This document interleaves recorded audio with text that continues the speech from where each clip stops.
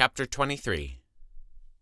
And looking intently at the council, Paul said, Brothers, I have lived my life before God in all good conscience up to this day.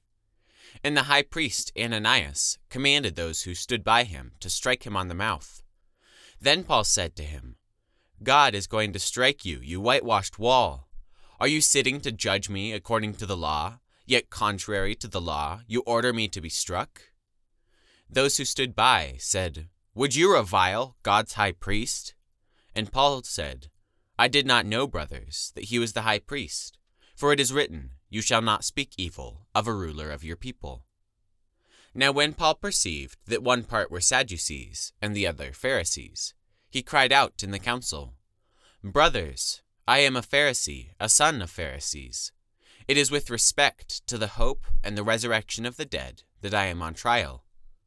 And when he had said this, a dissension arose between the Pharisees and the Sadducees, and the assembly was divided.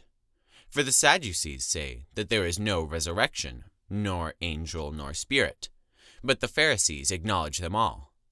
Then a great clamor arose, and some of the scribes of the Pharisees' party stood up and contended sharply. We find nothing wrong with this man. What if a spirit or angel spoke to him? And when the dissension became violent, the tribune, afraid that Paul would be torn to pieces by them, commanded the soldiers to go down and take him away from them by force and bring him into the barracks.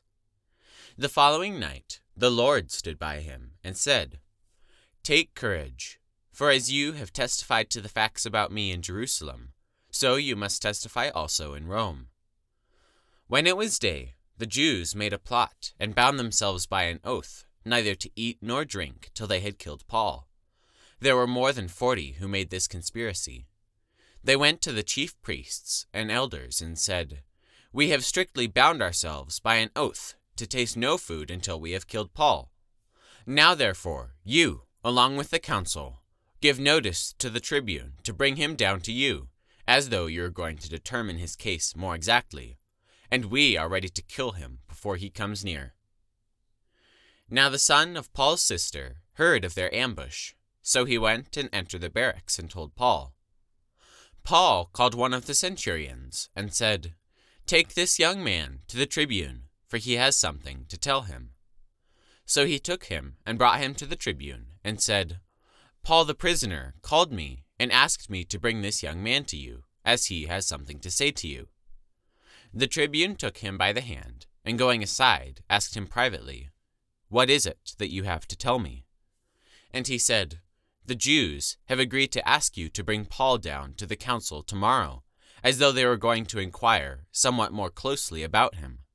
But do not be persuaded by them, for more than 40 of their men are lying in ambush for him, who have bound themselves by an oath neither to eat nor drink till they have killed him.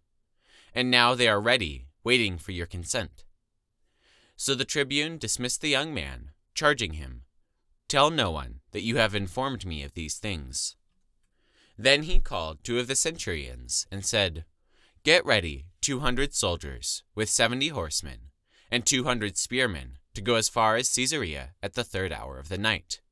Also provide mounts for Paul to ride and bring him safely to Felix the governor. And he wrote a letter to this effect. Claudius Lysias, to his excellency the governor Felix, greetings. This man was seized by the Jews and was about to be killed by them when I came upon them with the soldiers and rescued him, having learned that he was a Roman citizen. And desiring to know the charge for which they were accusing him, I brought him down to their council. I found that he was being accused about questions of their law, but charged with nothing deserving death or imprisonment. And when it was disclosed to me that there would be a plot against the man, I sent him to you at once, ordering his accusers also to state before you what they have against him. So the soldiers, according to their instructions, took Paul and brought him by night to Antipatris. And on the next day they returned to the barracks, letting the horsemen go on with him. When they had come to Caesarea and delivered the letter to the governor, they presented Paul also before him. On reading the letter, he asked what province he was from. And when he learned that he was from Cilicia, he said, I will give you a hearing when your accusers arrive. And he commanded him to be guarded in Herod's praetorium.